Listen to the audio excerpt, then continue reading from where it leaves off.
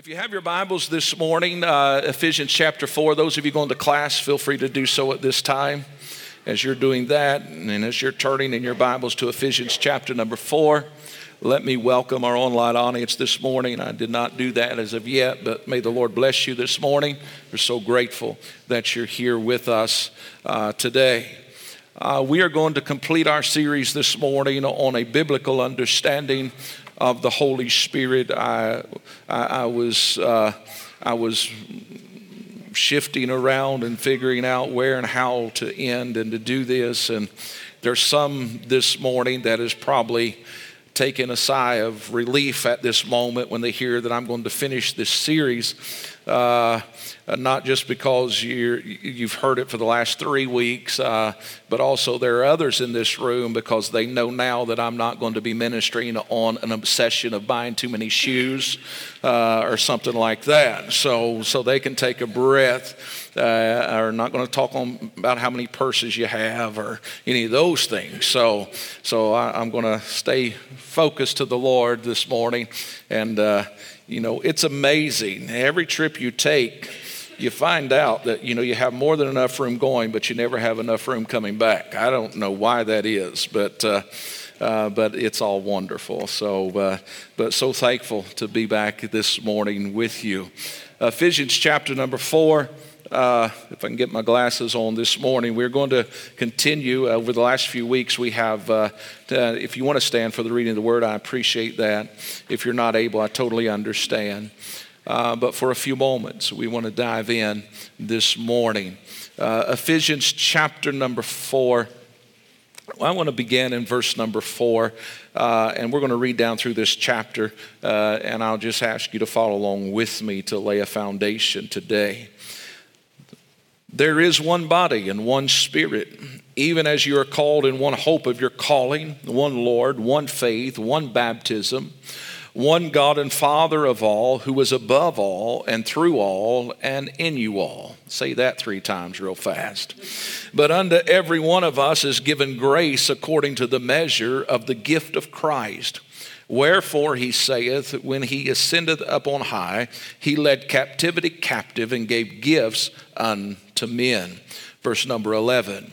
And he gave some apostles and some prophets and some evangelists and some pastors and teachers for the perfecting of the saints, for the work of the ministry, for the edifying of the body of Christ, till we all come in the unity of the faith and of the knowledge of the Son of God, unto a perfect man, unto the measure of the stature of the fullness of Christ, that we henceforth be no more children, tossed to and fro, and carried about with every wind of doctrine, by the sleight of men and cunning craftiness, whereby they lie in wait to deceive, but speaking the truth in love, notice this, may grow up into him in all things. Tell your neighbor all things, which is the head, even Christ. Verse number 17.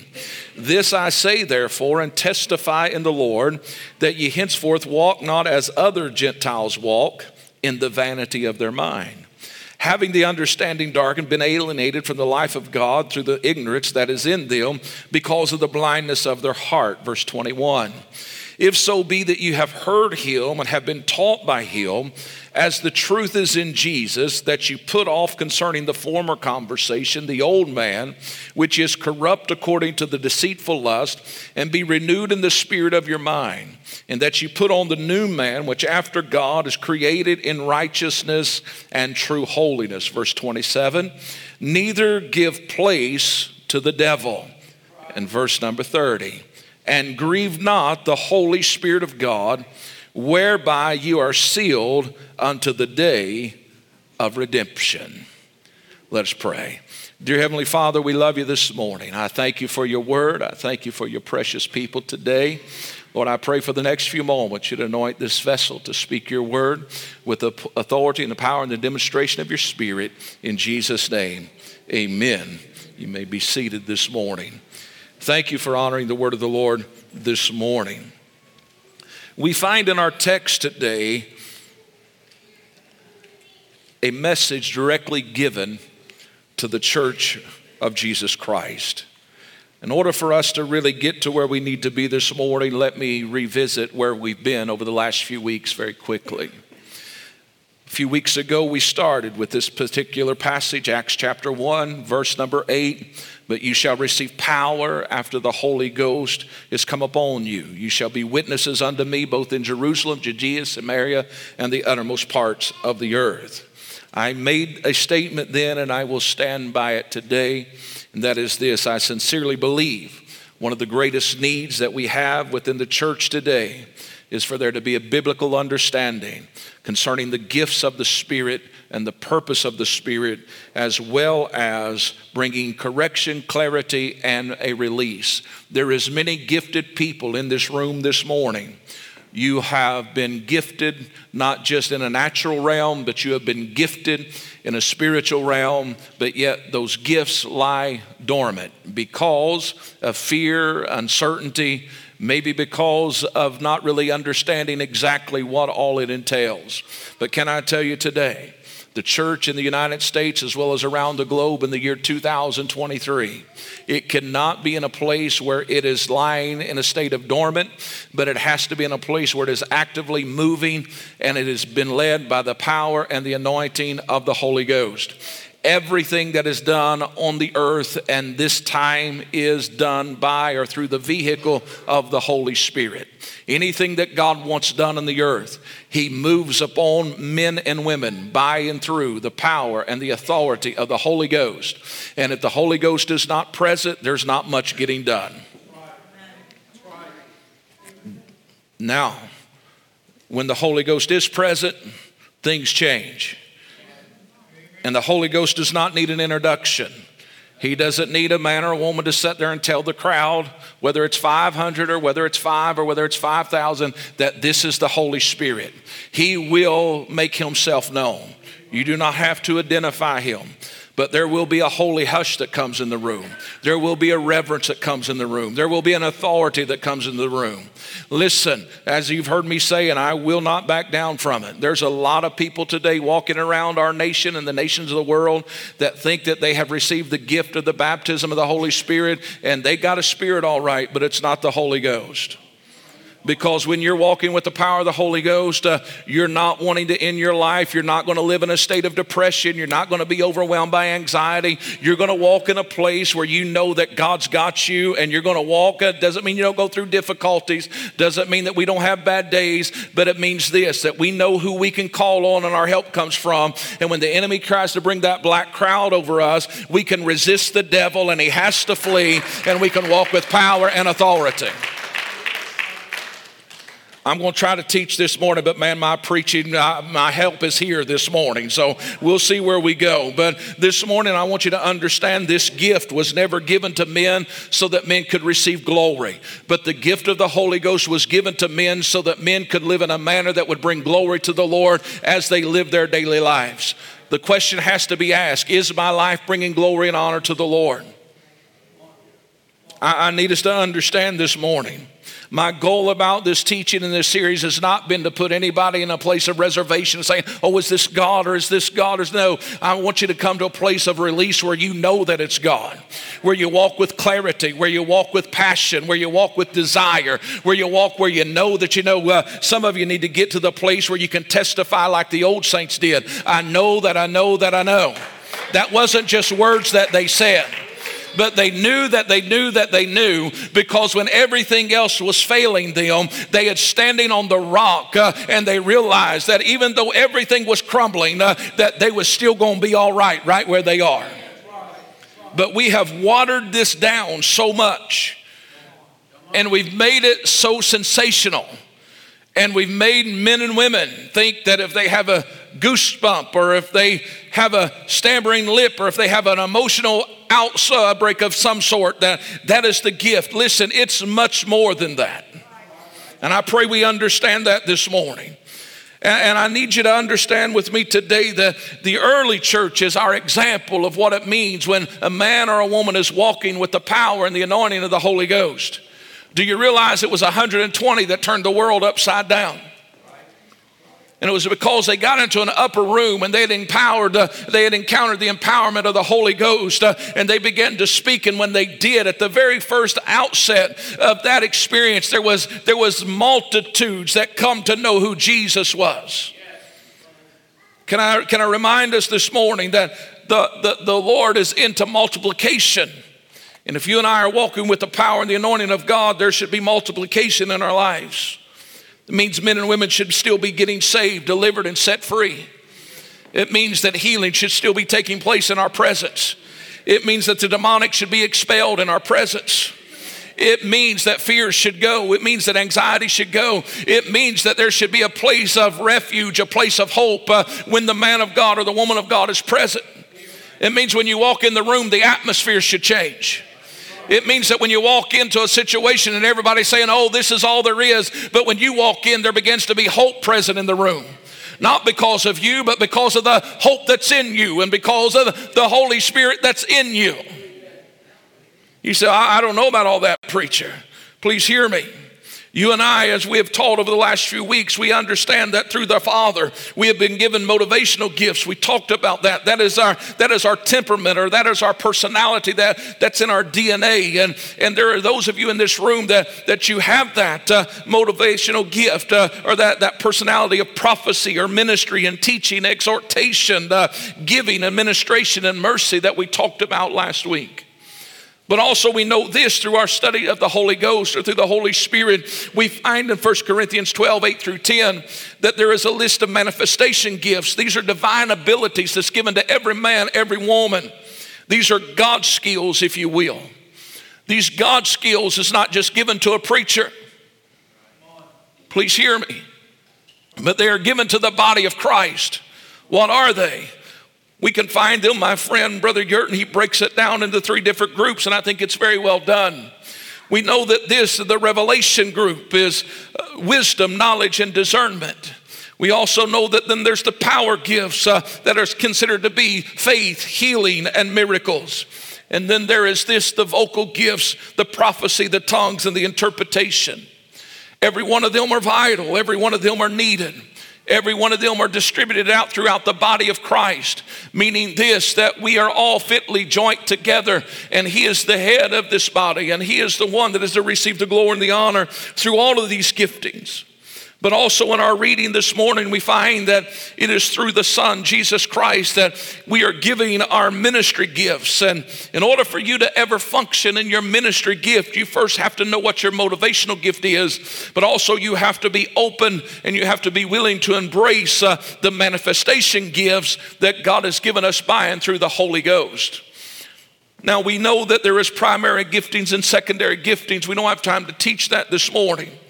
But here this morning, I want you to understand, you do not have to reach a certain spiritual status in order to be used in the manifestation gifts. You just have to be a pure, willing vessel that has received the baptism of the Holy Ghost in your life. Which brings us to the place this morning where we begin to look and we begin to realize that in the very first verse that we read, there is one body and one spirit. You and I must understand that not only is there one body and one spirit, but there is one baptism. But Paul teaches us that there's many diversities of the gifts. This morning, I want you to understand that a lot of things that we have been accustomed to in the church world doesn't necessarily have God's approval on it. Just because it's been approved by men does not mean it's approved by God. But God is a God of structure and order. If it's out of order, it's not of God. I know you're not going to shout me down. That's okay. But we have learned through studying the scripture that God in His kingdom has a government. There's a structure to it. And the government of the church is to be in the hands of the elders, who are the bishops of the church. We find that throughout New Testament scripture. But let me break this down for you. The word elder describes the man or the woman. The word bishop describes the office, as well as the words pastor or apostle or prophet, evangelist, teacher. It describes the work or the ministry gift. Please hear me.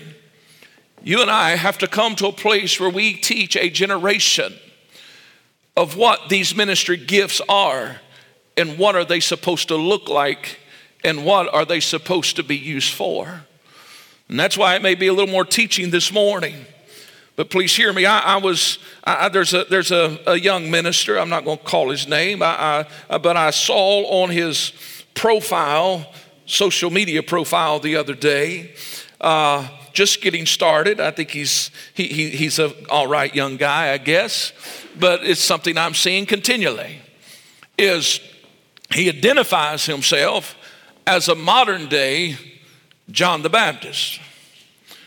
Well, okay. Do you understand what you're identifying yourself as? And I could give you countless examples. But I want to walk through these 5 ministry gifts and let you understand that I can give you a gift, but unless you develop or use that gift properly, it does not take on the life that it needs to take on. And some things is a process and it takes time. I know back in the day when I was a kid, we would buy those, you got to be a rich man to buy them now. It's amazing, but we used to buy those little plastic car models that came in multiple pieces. You could buy them for $5. Now they're $35 or $50. It's crazy. I was like, Hobby Lobby, you lost your mind. But the reality is, me and Jackson will probably build one before long. So that's just, that's something else. But the thing is, you know, I can give you one of them and I can tell you what it is. But unless somebody takes the time to put the pieces together and to develop and make it, I can tell you what it is all day long, but you will never see the product unless somebody takes the time to develop it. Every one of you have been given a motivational gift by our Heavenly Father. But the question is, have you developed it? Every one of us has the opportunity by and through the Holy Ghost. Where Jesus gave a command. He said, I want you to go and tarry in Jerusalem, because not many days from now you will be endued with power from on high, so that you can be witnesses for me in Jerusalem, Judea, Samaria, and the uttermost parts of the world. It was a command of God saying this, you need to go get this.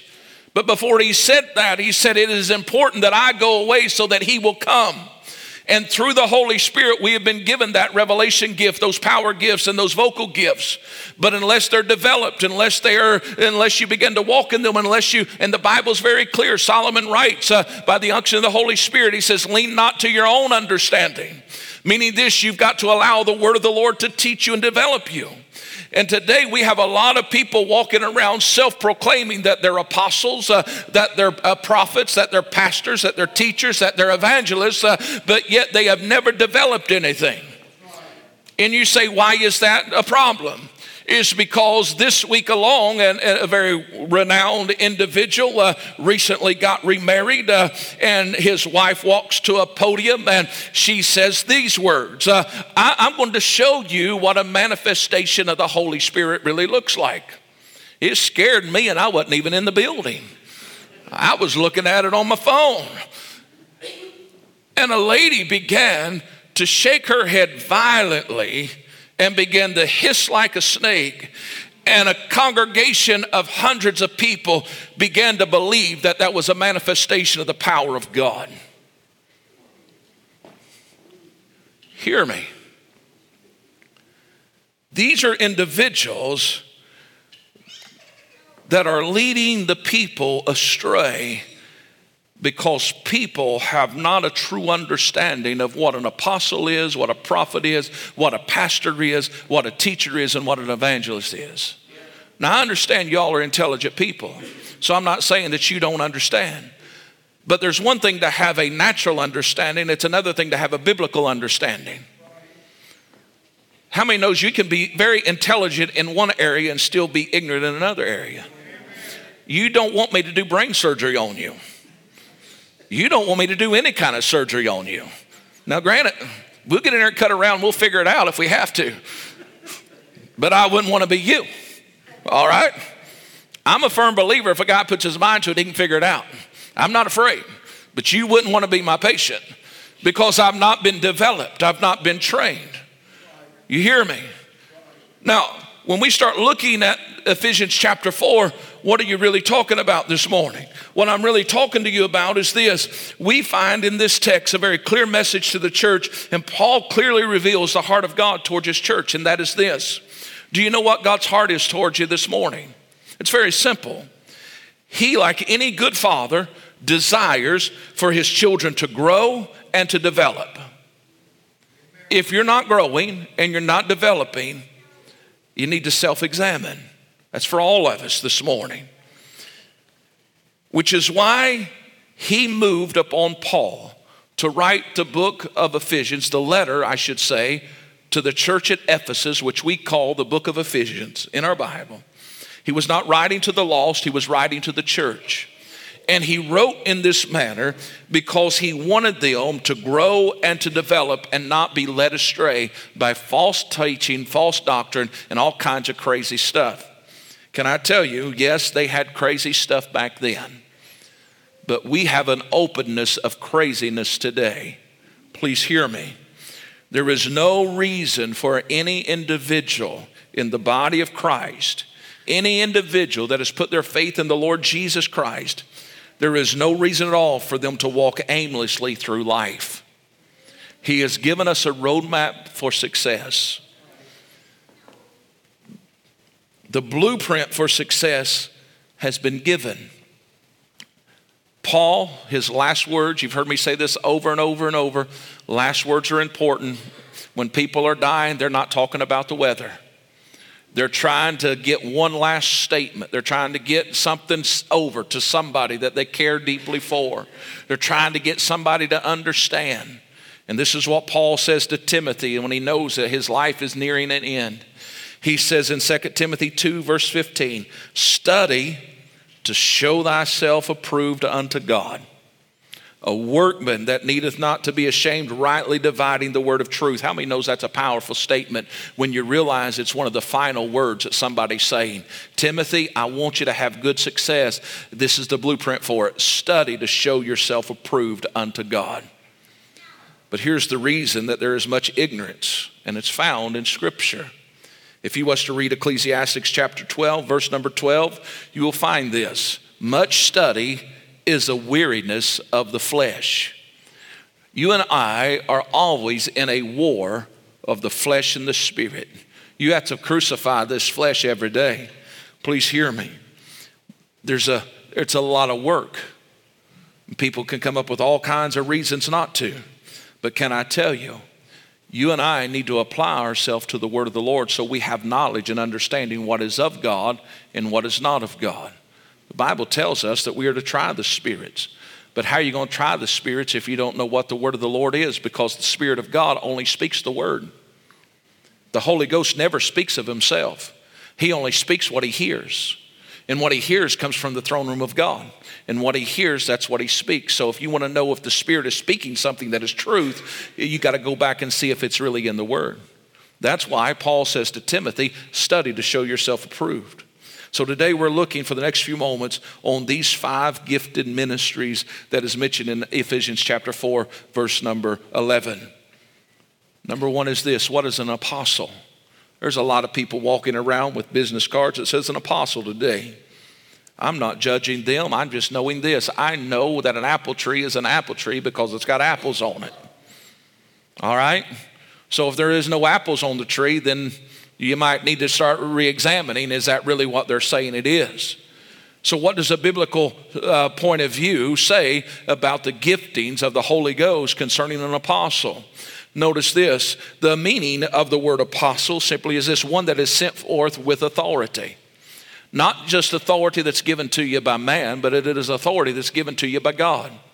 And if there's been an authority given to you by God, then things going to change, because you can operate and walk in a state of dominion. You can walk in a state of power and a place of authority. An apostle does these things. Number 1, he lays foundational truths. If you were to read Ephesians chapter 2, verse number 20, you will find that it says this, that Jesus Christ is the chief cornerstone. But when you read all of chapter 2, you realize that when the preacher is preaching, or the man or the woman is speaking, that they are bringing about and they are speaking things that was laid upon the foundation of the apostles and the prophets of the early church.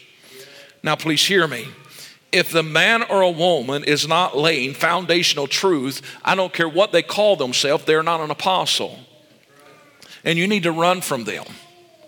But if you're sitting in this house and you have an apostolic anointing on your life, please hear me. In order for you to operate in that apostolic gift, you are going to have to be a man or a woman that knows the Word of God.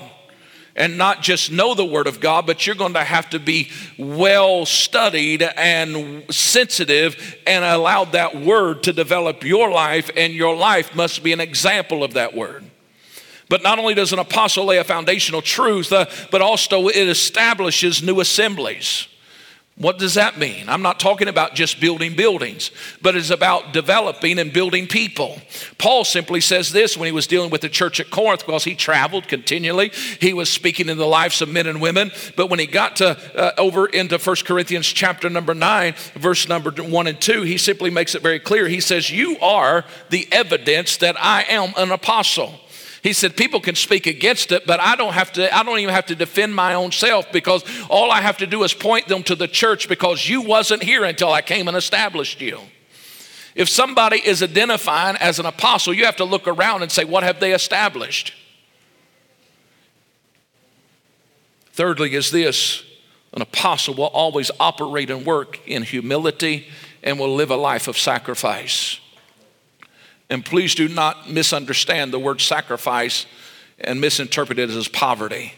That is not what I'm saying. God does not expect his people to live in poverty. But poverty was broken at the cross. Poverty is a curse. You do not have to live in poverty to be a man of God, or to be a woman of God, or to be a man of faith or a woman of faith. That is silly. But an apostle is one that will simply walk with humility, as well as he will live in a sacrificial manner. Basically, Paul says in 1 Corinthians 11, 22 and 23, as well as chapter 12, verses 11 through 13, he tells them basically that, you know what, you have what you have because I took what God gave me and I gave it to you.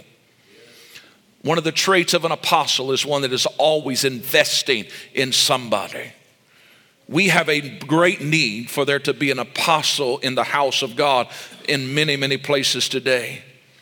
And you say, well, okay, they lay foundational truths. They establish assemblies. And yes, they walk with humility. And yes, they live sacrificially. They give continually. But what else? Notice this, as an apostolic ministry will always be accompanied with signs, wonders, and miracles. I'm not talking about fluff. But I'm talking about when a man or a woman is walking with an apostolic anointing. When they walk into a room, there will be a displacement of evil. Cancer has to go. Every other disease has to go. Every lie of the enemy has to go. And signs and wonders will follow them. Because why? Because they operate and they walk with authority. And it doesn't mean that they have to take 3 hours to get it done. But they operate in the authority that Jesus operated in. And men and women can operate that even in the gifts of healing and miracles. And even with casting out devils. Some of the things that we have saw has been absolutely ridiculous in the church world over the last 35, 40 years. Can I tell you, you will never read in Scripture where Jesus fought with the devil for 5 hours to get somebody free. That is given entirely way too much power and credit to an enemy. If you don't have the apostolic authority, you're never going to get it done. But when you start operating with the apostolic authority, you can walk in and say, in the name of Jesus, be loosed, and it has to go. Don't you dare make a spectacle. The house of God is never meant to be built to be a spectacle for the enemy could have a playground. This is not a place for the enemy to play, but this is a place for the man. I feel the anointing of the Lord even while you're sitting there. Listen, I want you to understand the house of God is a place for the authority of God to be on display, where men and women can be delivered and set free. Listen, you don't go to the ER in the natural for somebody just to talk to you, but you go to the ER so you can get rid of pain, so you can get healed, so you can figure out what's going on. People come to the house of God because they don't want to leave the same way they came. But if they're not careful, they get a show, they get a fluff, they get a bunch of emotion, but they don't get no deliverance. But can I tell you, there's an apostolic authority that comes with the power of the Holy Ghost. And I'm here to tell somebody it's getting ready to come back to the house of God. And you and I are going to have to get ready for it. Oh, Lord, help me. Can I tell you, there is an apostolic anointing that God wants to release upon the people of God in this hour, in this season. But listen, we have got our kids, we've got our young people, we got our adults so confused that they think this is the manifestation of God, and this is the manifestation of God, and this is the manifestation of God. No, the manifestation of God in an apostolic setting is a man and a woman been set free, delivered, and seeing the hand of God move in a miraculous way. Don't you cheapen this gospel. Please hear me. A man or a woman can call themselves whatever they want, but if there is no signs and wonders and miracles to validate, and if there is nothing that's been built or created, then you can call you're an apostle all day long, but I'm still just going to call you Joe. Because there is nothing to validate what you're saying. Does it matter how many posters you print? Does it matter how many people say, oh, you're altogether lovely? What matters is, does the biblical definition define you? If it doesn't define you, then you're not one of them. Just because it's man truth doesn't mean it's God's truth. God says if you're an apostle, you will lay foundational truth. If you're an apostle, you will establish assemblies. If you're an apostle, you will walk in humility and you will live in a sacrificial manner. And if you're an apostle, you will have signs and wonders and miracles to show and to degree and to make it manifest that that's who you are. Secondly, this morning is this: what is a prophet? A prophet is not really, a true prophet is not going to tell you, you give 100, you'll get 100,000 in return. Now God wants us to prosper. God wants us to have increase. But what is the biblical definition of a prophet? Simply means this: a prophet is one that speaks forth a divine message. If the message is not divine, then it's not of God. You will find in the days of Jeremiah that there was many that was simply saying, thus saith the Lord, and the Lord said, I ain't said anything to any of them. They're all liars. Can I tell you, there's a lot of lying going on. God didn't say a lot of things that's been said. I'm going to tell you something. There is true prophets, though, that is hearing from the word of the Lord, and it's not really a popular message. People don't like it. Because I'm going to tell you, the message of the prophet today is this: when you get to the nuts and bolts of it, if you want to know what you're listening to is really a true prophet, is it's going to come back to a place of this. It all is going to have to hinge on a place of repentance. If the man or the woman you're listening to that has entitled themselves as a prophet, if it's not calling us to a place of repentance and then something else happening, it's not a prophetic voice. Because it's a divine message for the hour. And can I tell you, if there's ever been a time there needed to be repentance, it's now. Please hear me. Just like an apostle, Ephesians 2:20, a prophet will lay foundational truths. If it's not truth, you don't need it. But also this: a prophet will give divine revelation. Ephesians 3, verses 3 through 5 tells us very clearly of this truth. We find that it simply says, how that by revelation he made known unto me the mystery. The word of the Lord, there's mysteries in here. It's only revealed by the Holy Spirit. That's why a lot of intellectual people have a really hard time digesting the word of God, because they're trying to come to an intellectual understanding or an intellectual means of this word. This is not an intellectual book. This is a book inspired and divinely written by the Holy Ghost, and therefore in order to interpret it or to come to its full understanding and to understand the mysteries of it, it is only able to be accomplished by the power of the Holy Spirit revealing it to us. And that's why prophets are so vital for the local church in America as well as around the globe today, because there's some mysteries for this hour that we need to hear and to know. And it only comes through and by the Holy Spirit. And a prophet gives divine revelation. Also this: a true prophet will foretell future events. What is the reason that the Holy Ghost came? Was so that he'd show you things that was and is to come. How many knows that if you're always just got your defense on the field, you're never going to win a ball game? You have to go on offense. The Holy Ghost comes so that we can operate in offense instead of defense. That is one of the jobs of the prophet. And I'm hurrying this morning very quickly. A prophet foretells events. Acts chapter 11, 27 and 28 makes it very clear. But also this, a prophet will do this. He will exhort, he will confirm, and he will counsel the brethren. We need counsel today. We need, listen, I am an advocate of Christian counselors. But I'm not talking about that kind of counseling. I'm talking about a prophetic counsel. I'm talking about a prophetic revelation where elder men and elder women of the faith that operate in the prophetic gift hears from God and begins to invest in their brethren and in the generation that's following them, but also confirms and exhorts. What does confirm really mean? It means this: God will use the prophetic anointing. Because how many, I guarantee you, most of you, if not all of you, under the sound of my voice, at some time in your Christian walk has had God deposit something into your life, and then you find yourself in this war. Is this God or is this me? Is this God or is this me? Oh, should I or should I not? Should I or should I not? And it's this back and forth. Can I tell you, the reason that there is such a struggle is a lot of times because the absence of the prophet in the local church. If a prophet is in the room, a prophet will come and tell you and say, you know what, that which the Lord has told you is right. And he won't just say that in general terms, but he can speak to that specific thing, or she can speak to that specific thing, and it will confirm that, you know what, that's what God's saying to do in this season, this decision of my life, this career of my life. It can go through a whole vast majority of things. The question is, are we willing to receive that counsel? To exhort simply means to edify and equip.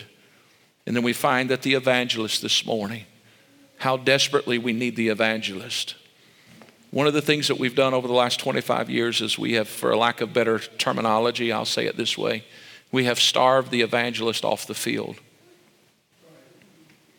Because nobody wants to go to church anymore. Most places, multi-million-dollar complexes sitting all across our landscape today, and they're going to have church on Sunday morning.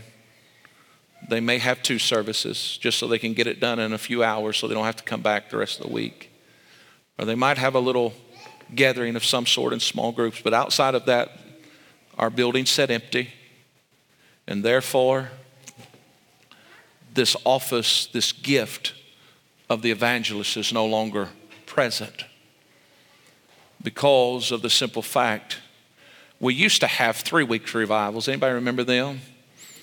Then we had 2 weeks, then we had a week, then we had week-long camp meetings, but now our camp meetings is down to 4 days. Our conferences used to be 3, and then everybody started leaving halfway through on the second day, so now we're trying to figure out how to do that, so now we're down to a day and a half. And it's like, how do you use and how do you develop the office of the evangelist? Please hear me, an evangelist is one that brings the message of good news. But not only does he bring the good news, but an evangelist is one that has a special gift to minister to the lost and to the sick. I just asked this question, hypothetically. I asked this question, is it possible that the reason that we have so many sick folk in the church is because we ain't had an evangelist in for a while?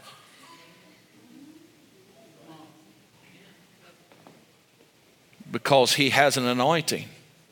If he is a true evangelist, he will draw the lost, but he also will minister to the sick. But when you go to the house of God and there hasn't been an evangelist there for 5 years, how many knows that's a long time for the enemy to do what he wants to do in people's lives? And sickness can fester and grow. And please hear me. It's important we understand that we must make room for all of God's gifts. He has an emotional appeal. An evangelist is gifted where he can pull on the hearts of people. Not always in a good thing, because some people rebel against it, but it doesn't matter if they rebel. What matters is that God's word goes forth in the manner that it needs to. If you was to look at the story of Stephen, he was a man that it was rebelled against, but yet he stood and he implanted seeds that others would come and water behind him. Please hear me. If you are an evangelist, if you're gifted to be an evangelist, please hear me. If you're going to minister for the kingdom of God and you're called and you're gifted to be an evangelist, you do not have the luxury of putting 5 messages together in a binder and just preaching 5 messages everywhere you go.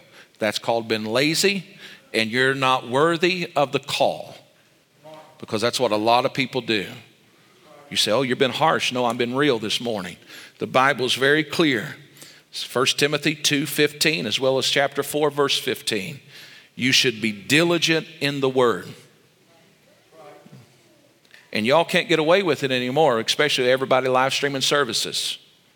But I'll tell you this, even before everybody started live streaming services, I will tell you I have been places and I've heard people get up and preach, and I was like, that's not their message, because I know where they got that message from.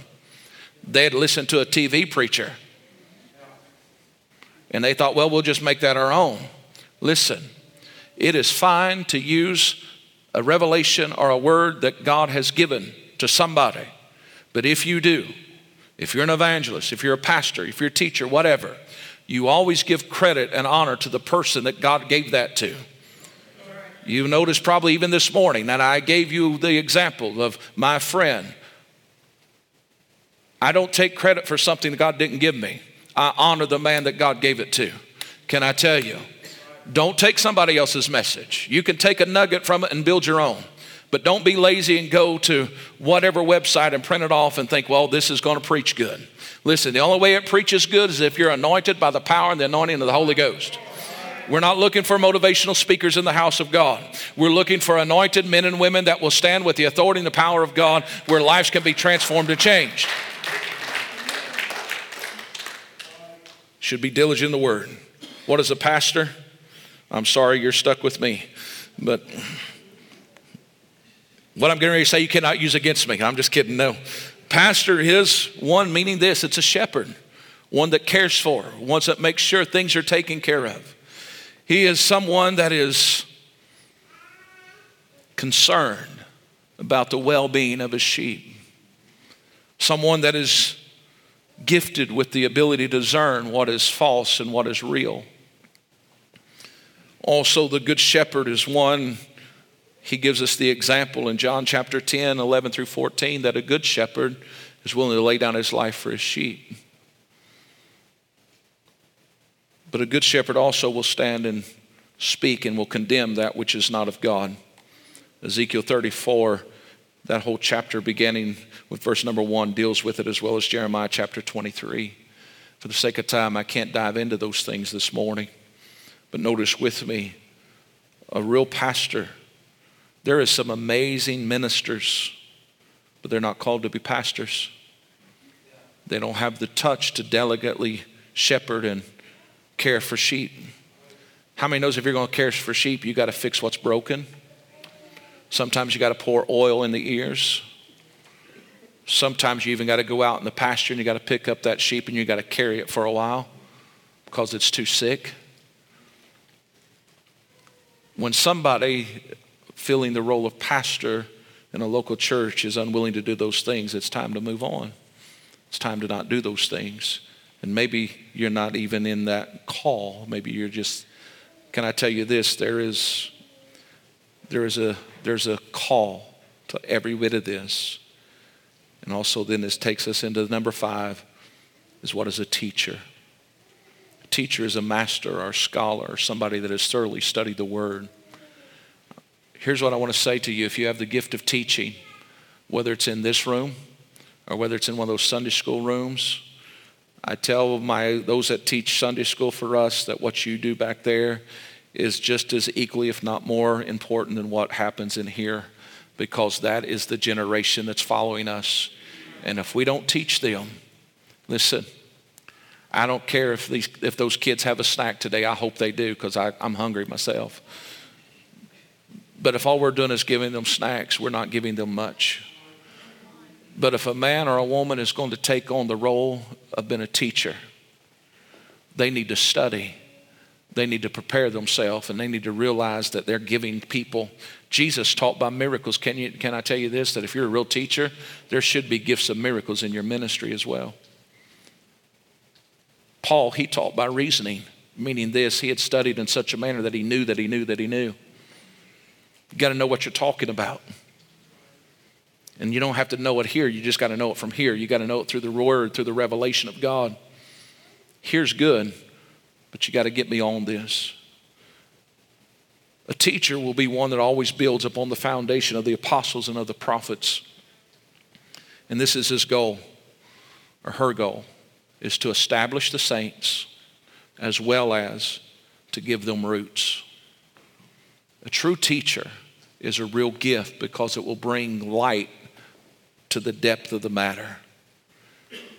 You and I today are in a culture that needs a teacher. But not only does it need a teacher, it needs a father. It needs a mother. It needs a body of Christ that is filled with the Spirit of God that will love in the manner that God has called us to love. As they come to the music this morning, there's so much more I could say. I could do another week, but I'm going to bring this series to an end today. I want you to understand that an apostle, the apostolic gift in the church, will bring a balance. How many knows if something's out of balance, it's not good? But when men and women are operating in the apostolic, there will be a balance. If the church is out of balance, it means that there's an absence of an apostolic anointing. Not only will an apostle bring a balance, but a prophet will bring vision. We need vision today. We need to see beyond. Because today, can I tell you, when you hear and see what the world is putting out there, you can become so enraged that you don't even have vision. It just does something to you that you just can't see beyond. It's like, oh, how can we get beyond? That's why there needs to be that prophetic anointing flowing in the house of God, because a prophet sees differently than what others see. And all the evangelist.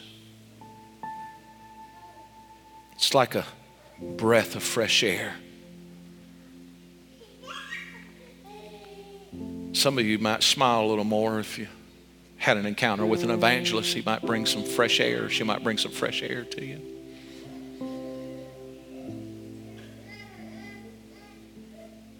And the role of the pastor, I believe, is self-explanatory. It's one that can touch and carry and feel the hurts of the people, love the people, care for the people. And then that of the teacher brings us into a place where we're able to digest the word. You know, the church at Corinth had a problem with the teacher a little bit, because when Paul returned, he said, you should be eating meat by now, but you're still on milk. It's because the role of the teacher was not fully developed and in place. I'm the first to tell you this morning that we have not yet arrived in all of these areas. But I believe we're fastly approaching there. Because I sense that what God's getting ready to do in the earth is getting ready to cause such a great disruption. I feel like the Lord has given me a message for tonight, and I'm excited to preach it.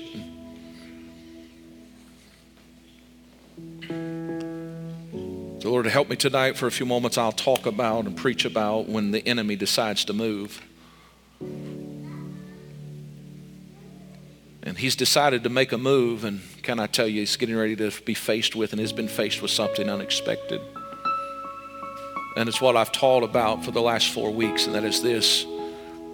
There is a re-emerging of the power of the Holy Ghost coming back to the church. And I'm not talking about just a Pentecostal denomination,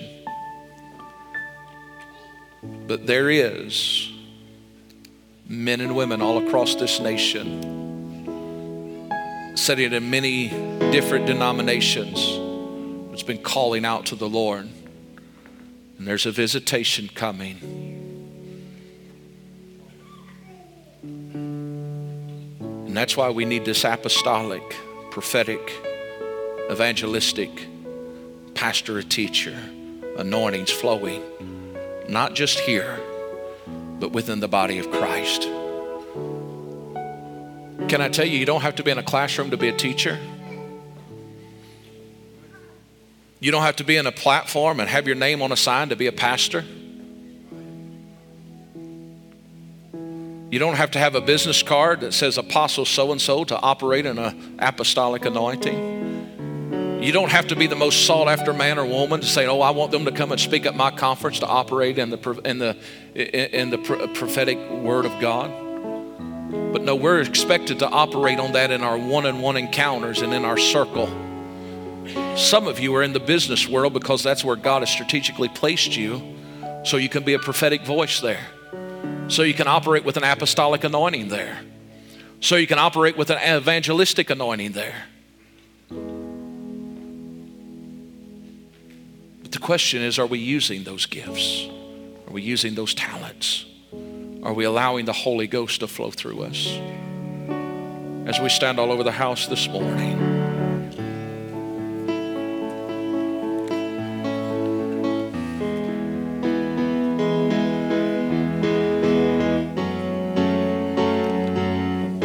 biblical understanding of the power of the Holy Spirit. This morning,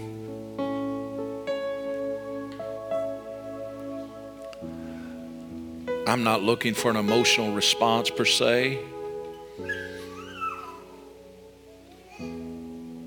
I'm just looking for an open heart that would say, God, I'll be all that I can be if you'll help me.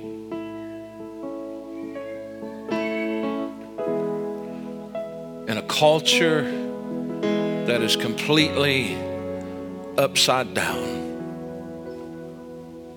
in a church world that has been infiltrated by seducing spirits and doctrines of devils,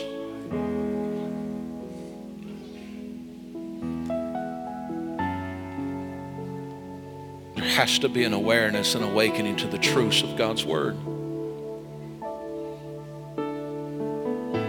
But there also has to be a response to it. Of saying, God, I know you've put something inside of me. And you have to come to the place where you'll yield to that and surrender to that. And then begin to operate in it.